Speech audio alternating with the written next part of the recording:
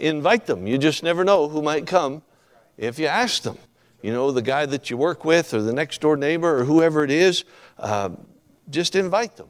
And they might just show up. The only way you can be sure they won't show up is if you don't invite them.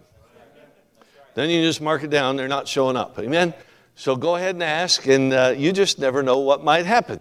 If you found Mark chapter 5, would you stand with me as we read the Word of God? Mark chapter 5, beginning in verse number 1.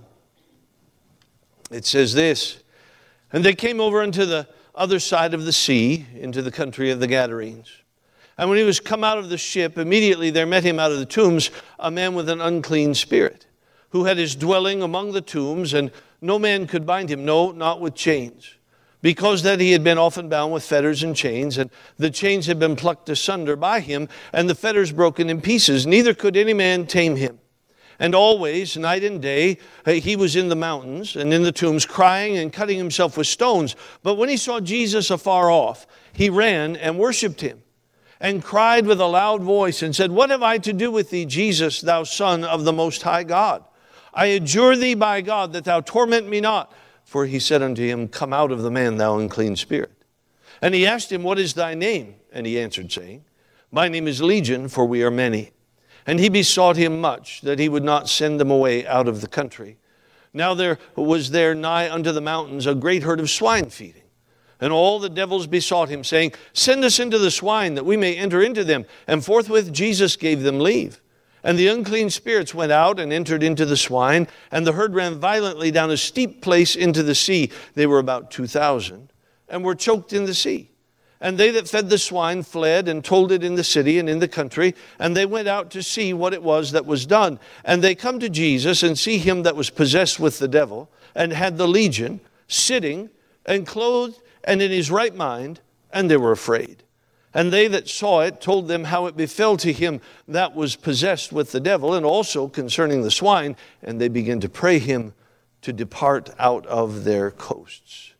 Let's pray. Heavenly Father, thank you that we can be here today, and we can sing songs about your goodness and your love and the blood of Jesus Christ that cleanses from all sin.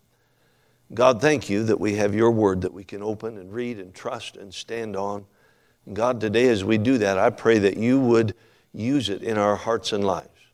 Lord, there might be somebody here today who does not know Christ as Savior. And if that's the case, Lord, I pray that even now your Holy Spirit would already be at work in their heart, convicting them of sin and drawing them to yourself. Lord, we just ask that you'd be glorified and honored today, and we thank you for it. In Jesus' name, amen. You may be seated. I want to preach to you on this subject this morning. Dear Jesus, please go away. Please go away. This is an amazing story. You see in Mark chapter 4, Jesus and the disciples are on the other side of the sea, and he's teaching and preaching. And then as the day closes, he says to the disciples, let's get the boat and go the other side. And so they get the boat and they get in there, and Jesus promptly finds a place to lay down and go to sleep. And he falls asleep in the boat, and they're headed across the water. And then you know what happens. A storm comes up, a big storm, and they're afraid they're going to die. So they go wake him up and say, don't you even care that we're about to die here? Are you going to do something? And Jesus, it just shows you the mercy of our Savior.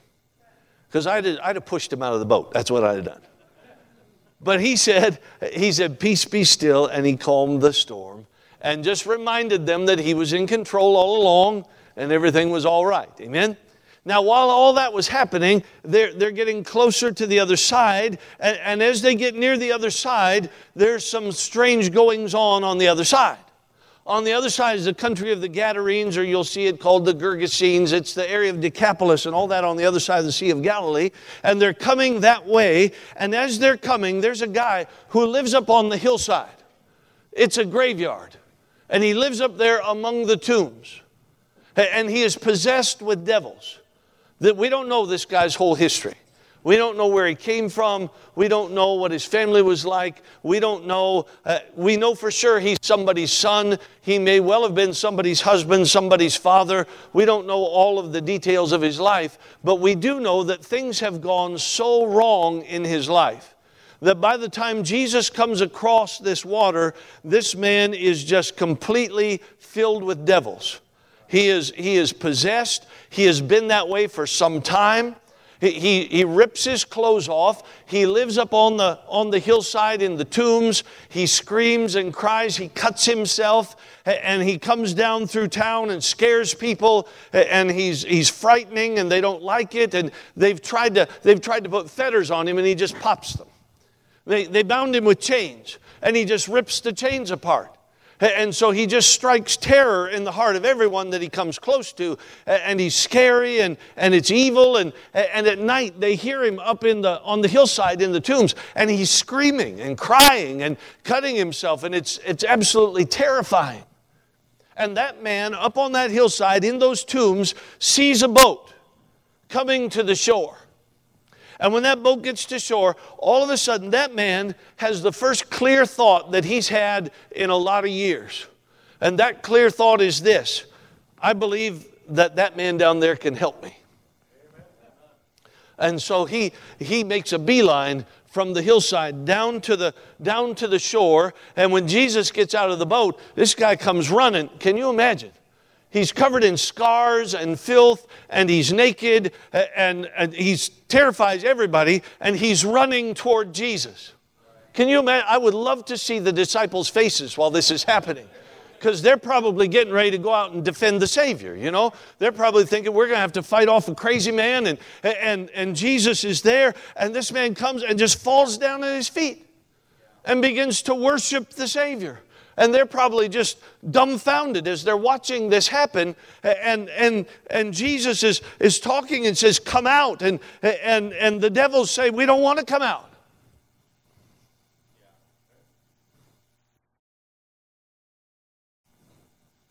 And then they said, please don't make us leave this area.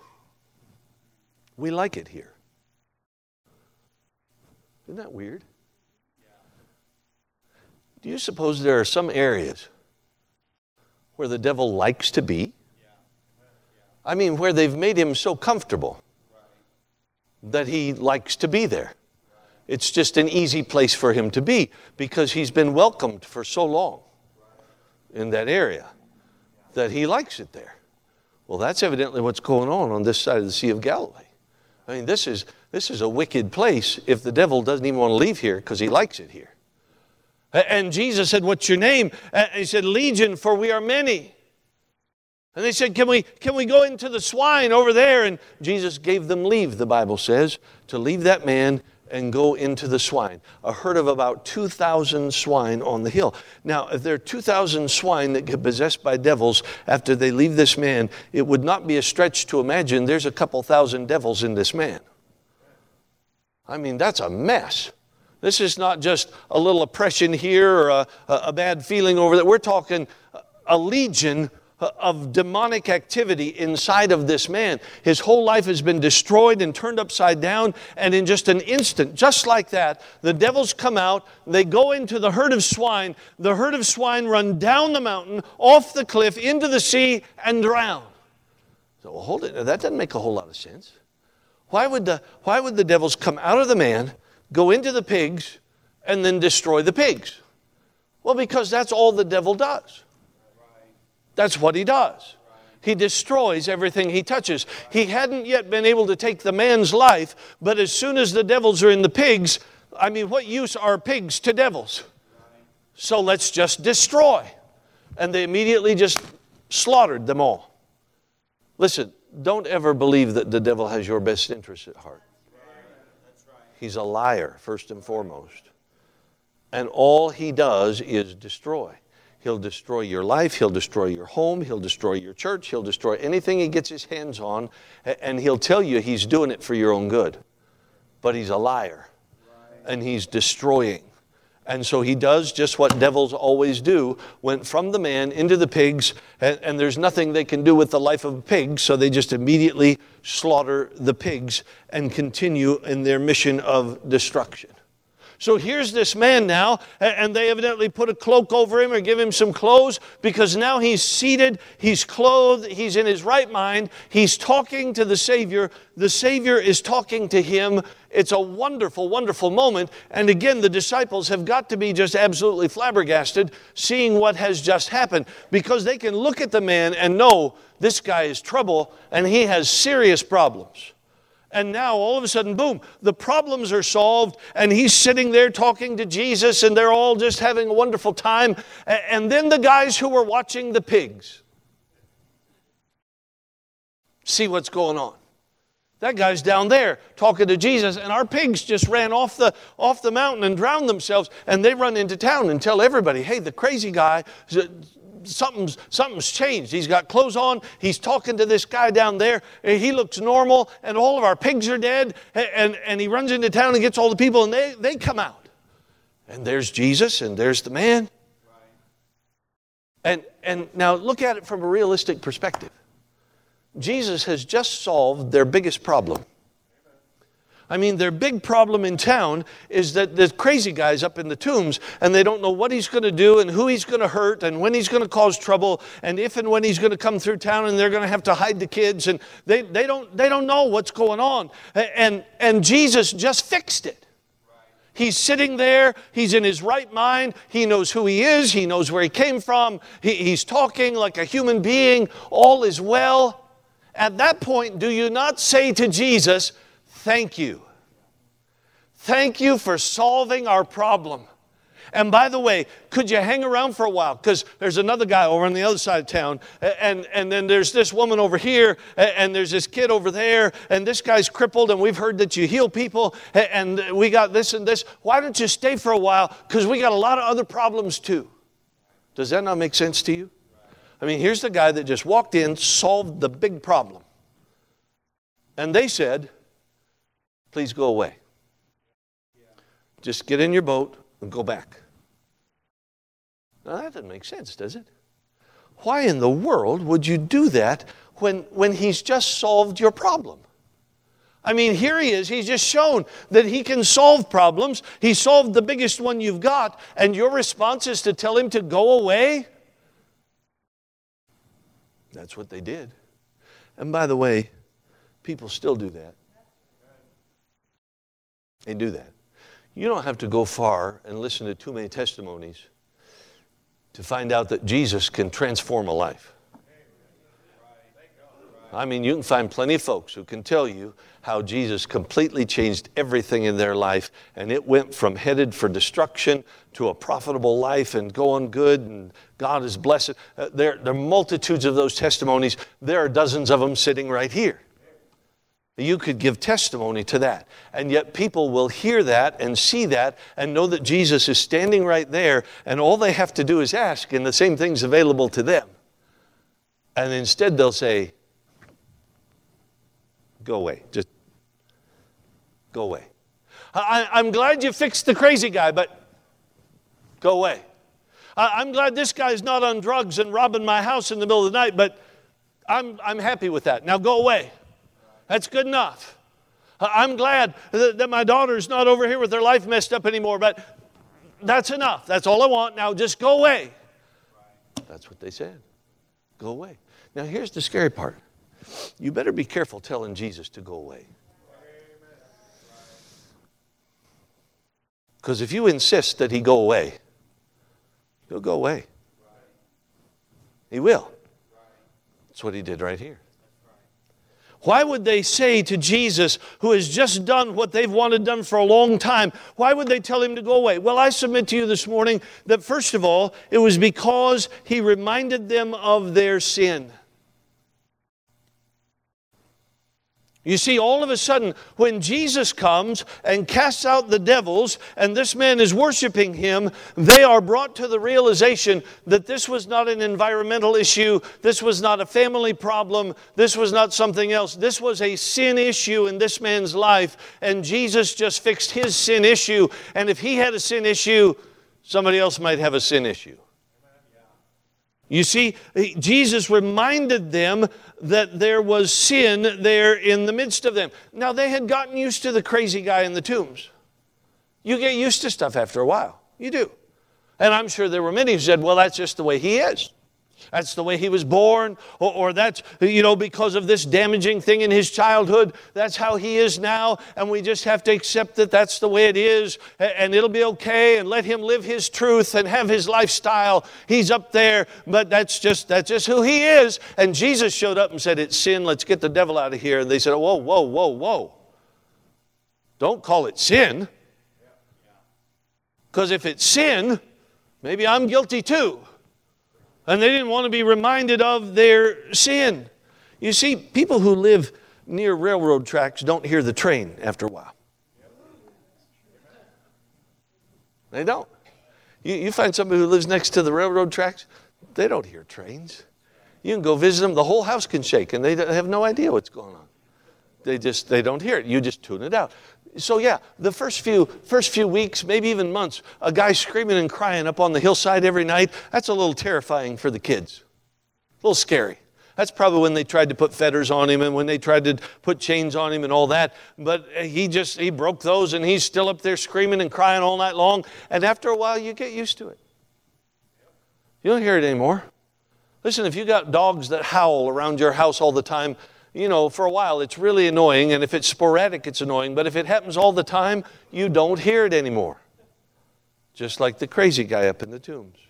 And so they quit thinking about him, and he was just part of their life, and it's just the way it was, and they got comfortable with devils in their midst, and that's just the way it is. And that's how people are today. We get so comfortable with the sin around us that we forget how serious it really is, and that it really is a sin problem that only God can solve. And so we rename things. We don't call them sin. We call them emotional problems, personality quirks, lifestyle choices. I'm smiling at you because you can't get mad if I smile at you. We don't have drunks anymore. We have alcoholics. Now the newest thing, hang on. I know this is Sunday morning, hang on. We don't have perverts anymore. We have minor attracted adults. I'm not lying. I'm telling you, that's what we have now.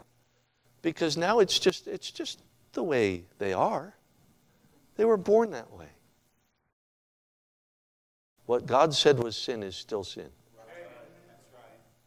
We've taught our children that there's no difference between boys and girls ought to act like boys, and boys ought to act like girls. And we put up with that so long that when they showed up and said, now you can actually be a girl, or you can actually be a boy, we have no moral ground to stand on. Because we've fallen into the garbage for so long, we didn't even notice it was going on. And now it's gotten so extreme and so off the wall and so perverted, we wonder what happened. Well, we got used to the sin all along of our little girls being told to be strong little boys and our little boys told to be soft little girls and drug them if they're not.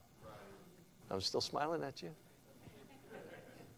What's happened? You get so used to the sin that you just accept it as that's the way it is. And when Jesus shows up and says that's sin, and until we deal with that sin, we're going no further, well, that's a lot. That's triggering. Are you triggered yet? Don't worry, we're not done. Amen. And Jesus showed up and he cast the devils out and reminded them that this man didn't have a personality issue and he didn't have a troubled childhood and he didn't have bad environment and somebody hadn't forced him to take some substance he didn't want to take and on and on and on. No, this man had a sin problem, and it went on so long that he opened himself up to devils to come in and take possession of his life, and now the sin problem had to be dealt with, and Jesus dealt with it. And they said, we don't want to think of that as a sin problem. I'm glad it's fixed, but go away. You see, until you come to the place where you're willing to admit that your sin is actually sin, you won't get it fixed. As long as you're going to rename it, call it something else. Well, I know that I'm bitter about this, but I'm not really bitter because that would be sin. You can rename it if you want. But if you're bitter, you're sinning against God. I'm smiling at you. And you're saying, devil's welcome here. That's what you're saying. Devil's welcome here. This is a playground for you. You can come over here and mess around because I've got something I'm not even going to admit is sin, and I'm not going to deal with it. So come on over here for a while. And I don't know what it was that got this man this way, but I know this doesn't happen overnight. This is a chain of events that goes on and never gets dealt with until finally there's a legion. And when Jesus showed up and cast out the devils, it reminded them that it was a spiritual problem and they did not want to be reminded of their sin. Secondly, Jesus threatened their lifestyle. Look at verse 14. And they that fed the swine fled and told it in the city and in the country, and they went out to see what it was that was done. The guys whose job it was to keep the pigs, they ran into town. They said, you'll never believe what happened. All of our pigs are dead. They told Jesus to go away because he threatened their lifestyle. People don't like their lifestyle messed with. They like the idea of not going to hell. They just don't want their lifestyle messed with. That's all. And these people like the fact that the guy's not cutting himself and screaming and running through town naked, but they don't want their lifestyle messed with, and their lifestyle just got messed with because the pigs went in the sea. Now think with me for a minute. I know we're on the other side of the Sea of Galilee, but this is still Jewish people over here, still living under the law. The law that tells them not only are they not supposed to eat pork, they're not supposed to be around it, they're not supposed to touch it, they're supposed to stay away from it. And these people have made their livelihood raising pigs. So they're already living in open defiance of the law of God, and you wonder why the devil feels welcome in that area? Well, because the people have already rejected God. They've already denied what God told them to do, and they're living in rebellion. Is it any wonder that devils have come by and taken up residence? They're swine herders. And they probably would have justified it. They probably would have said, well, we're not eating pigs. We don't eat pigs. We're Jews. We're just raising them for the Romans because the Romans like pigs. And we sell them to the Romans, and that's how we make our livelihood. Kind of like the saved restaurant owners who say, well, we have to serve alcohol because that's a huge part of our profit margin, and that's what people want. We don't drink it. We would never drink it. That'd be against God, but we sell it to other people. Except that God said, don't drink it, don't look at it, and very clearly in black and white said, don't give it to anybody else. I'm still smiling at you, amen? Oh, but you don't understand. It's our livelihood. I understand. People don't want to go to hell, but they don't want Jesus to mess with their livelihood and their lifestyle. It's true. And that's what happened to this guy. Just a couple weeks ago, we were in Newport, Tennessee. And in Newport, Tennessee, the big thing is, right in that area of Newport and down in Pigeon Forge and that side of Knoxville, all around that area. The big thing nowadays is moonshine. You know, they make these batches of moonshine, they sell it to the tourists, they put it in little jars, and billboards everywhere, moonshine this, moonshine that, moonshine candy, moonshine chocolate, moonshine in the jug. You get your moonshine over here. And I promise you, there are Christian store owners selling it in their stores because the tourists love it. They want the little jar of moonshine. Living in defiance of God's clear commands and justifying it because, well, that's how I make my money. That's what these people were doing. They were raising pigs. God told them not to. They're doing it anyway because it was their livelihood. And when Jesus showed up and the pigs went in the water, they said, you need to leave now. And we're glad this guy's not running through town scaring people, but really, you've done enough. You need to go now. Our pigs are dead. You got to go. Just like people today. A lot of times, Folks will get saved, and then you find out different things going on in their life, and sometimes people get saved, and you assume that they're married because they're living together in the same house, and then you find out they're not really married. They're shacking up. Now, I don't want to be ugly, but that's just as much of a sin as it was 50 years ago and 100 years ago and when the Bible was written.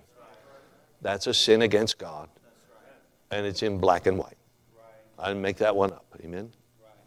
That's in there more than once. They make a profession of faith, and they start coming to church, and they should. And then they want to get baptized and join the church and all that stuff. And then you determine that they're not married. And now you got a problem. And so you go to them with the Word of God and say, here's what God has to say.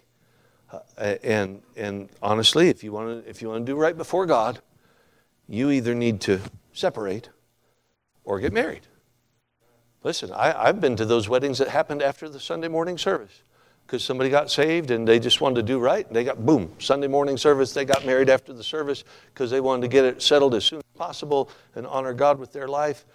But you know what happens more often than not? I'm being honest with you. More times than not, it'll be the last time you ever see them. Because they don't want to go to hell. But they don't want Jesus messing with their lifestyle. Because they've chosen a lifestyle consciously and they don't want it touched. I'm smiling at you. Here's what you need to know. Any of us can end up there if we're not careful. When we start to hold something back from God and say, okay, God, anything but this, all of a sudden we're not wanting Him to touch certain areas of our life. And we're saying, hey, devil, here's a playground for you over here. Because I'm not going to surrender this to God. God can't touch this. This is mine. And that's what they did. He reminded them of their sin. He threatened their lifestyle. Matthew Henry said it this way. Being loath to quit either their sins or the swine, they chose rather to abandon the Savior. That was the choice. We're not going to give up our sin. We're not going to give up our pig herding. Jesus, go away. And then thirdly, they told Jesus to go away because He was forcing them to make a decision. His very presence brought them to a place of decision. Now they either have to follow Him, which means their whole lifestyle is going to be altered, and their whole life is going to get turned upside down, or they have to send Him away and go back to the status quo. And they said, go away. I don't want my lifestyle messed with. I don't want my life turned upside down. Just go away. I don't want to have to deal with it today. In verse 17 it says, and they began to pray Him to depart from their coasts. Just leave. They wanted to go back to the way it was. And they didn't want to have to decide that day. There are an awful lot of folks like that too. Oh, listen, I've talked to folks who know that they're lost and on their way to hell, who say, you know what, I know I need to get saved and I am going to do that before I die. Well, I'm so glad. That's really nice. Now, if you'll tell us what day you're going to die, we will put it on the official church calendar. And the day before, Brother Rice will show up at your door. Brother Jacobs will show up at your door. I'll show up at your door. Listen, half a dozen people show up at your door, and we'll go back through the gospel with you again and give you another chance to get saved. So if you just tell us what day it is you're going to die, we will put it on the calendar. Oh, you mean you don't know what day that is? Huh. Isn't that interesting? You know, you can go down the cemetery, and you'll find a lot of people who made it into their 80s and 90s. You'll find a few hundreds, not many. You'll find a bunch that were in their 70s. You'll find a good number that were in their 60s. That used to be old. It's not old anymore, Brother Jacobs. It used to be old. You'll find them in their 50s. It's true. In their 40s. In their 30s. And their 20s. And you'll find graves of children. I mean, teenagers and little babies who only lived a year, 2, 3, 5. Really? I mean, they're all there. They're all there. So the truth is, you don't know what day you're going to die. You have no idea in the world. So I know because the doctor said I have. Doctors don't know anything. I was going to say another word, but I didn't know if it was appropriate. It wasn't a bad word. It wasn't a fancy word, you know. And this is Sunday morning, so you should use fancy words on Sunday morning.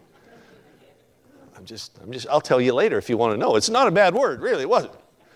But the Lord stopped me from saying that. So, you know, maybe tonight. You don't know what day you're going to die. And the doctor doesn't know what day you're going to die. No idea. The church I was in last week in Statesville, North Carolina, the pastor's mother, they were sure she was going to die. They called the family in. She was in hospice. They said she's got about a day. She lasted 6 weeks. 6 weeks. The family all went home because, you know, they had come from all over the place, and eventually it sounds awful. She's not going to die. We got to go home, you know, and they all went home, and it was 6 weeks before she died. Don't tell me you know when you're going to die. You have no idea. And it could be today. Don't spend today telling Jesus to go away because you don't want to think about it right now. No, you better think about it while you have the opportunity because you don't know when the next opportunity is going to come by. They said, Jesus, we want you to go away. We're not going to decide what to do. The problem is not to choose is to choose.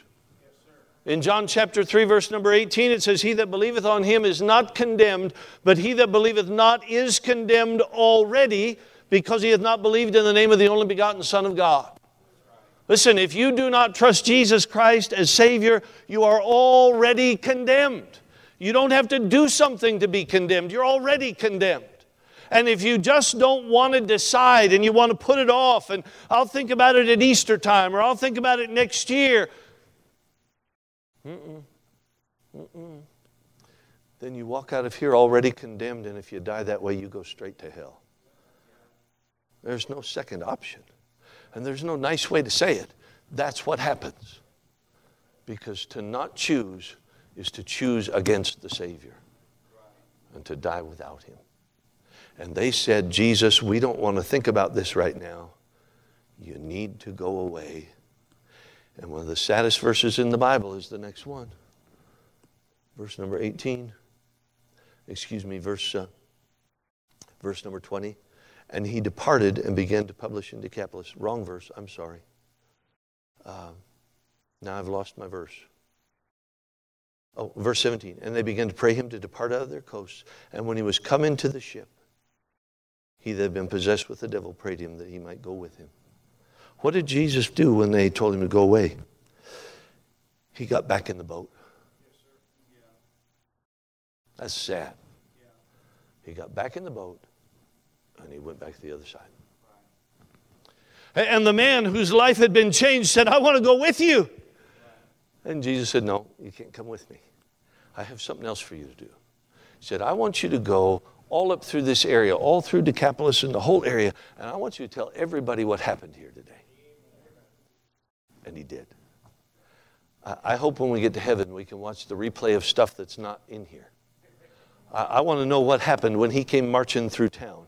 Clothes on, in his right mind, telling people what Jesus did. Because it had an impact. I promise you it had an impact. I would like to know, there will probably be some people in heaven someday who are there because this guy wandered through their town and told them that he had been the guy in the tombs. And I kind of want to know what happened to the people who came down to the water that day and told Jesus to go away. I suspect they're in hell right now. I suspect that. Because they said, we don't want to think about it. We don't want to deal with it. Just go away. And they had the proof right in front of them that their whole life could be changed. And they didn't want it. There are a whole lot of other folks who didn't have the proof right there at the moment, but they heard the story And they believed and followed the Savior. You see, if you're here today and you don't know Christ as Savior, you have a choice to make. You can either accept Him as your Savior, trust Him, have your sins washed away and forgiven forever, or you can walk out of here already condemned. Because if you tell Him to leave you alone, sooner or later He will leave you alone. He'll just quit bugging you. And you can go your way. And your way ends in destruction. Please don't choose that path. Please don't choose that path. Let's stand together and pray. Heavenly Father, thank you that we could be here this morning. Lord, thank you for this story in your word of a man whose life was so totally transformed. And God, if there would be somebody here today who's lost without Christ, I pray they would understand that salvation really is as simple as accepting what you have already done for them. Accepting as sufficient to pay for their sin the sacrifice that was made on Calvary by the Lord Jesus Christ. God, I pray that not a single lost person would tell Jesus to go away today. Lord, I pray that we as saved people would not be guilty of living that same way. Oh, glad we're not going to hell, but we don't want you to mess with our life either. God, I pray we would be willing today to open up our life and surrender it to you. Not hold back some part we don't want you to touch. Not hold back some area that's too important to us, but today, Lord, just hand it over to you and let you just fill up our whole life. God, we ask that you would work in our midst today, and we'll thank you for all that you do. In Jesus' name, amen. Pastor. Maybe you're here this morning with our heads bowed and our eyes closed, and maybe you've never trusted the Lord as your own personal Savior. Maybe the Lord has come knocking on your heart's door this morning. I'd encourage you, don't send Jesus away. Open that door to Him. Allow Him to come into your life and to save you and to change your life. Don't hold on to your sin because you don't want to change, because you don't want your life to be changed. The alternative, just as Brother Rogers has preached, is not good. Maybe you're a Christian this morning. The invitation is simple. Just as Paul said in Romans 12, I beseech you therefore, brethren, to present your bodies as a living sacrifice, holy, acceptable unto God, which is your reasonable service. Maybe you just want to come to the altar this morning and say, God, I've been holding on to something, and today I want to turn it over to you. Whatever the need, the altar's open.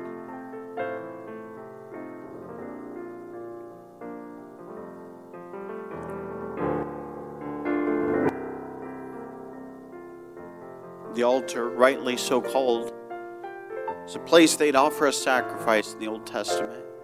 We don't have animal sacrifices. But boy, you can offer yourself this morning and say, God, I am 100% yours. I don't want to hold on to anything. I want to be yours completely. As the piano plays, the altar's open.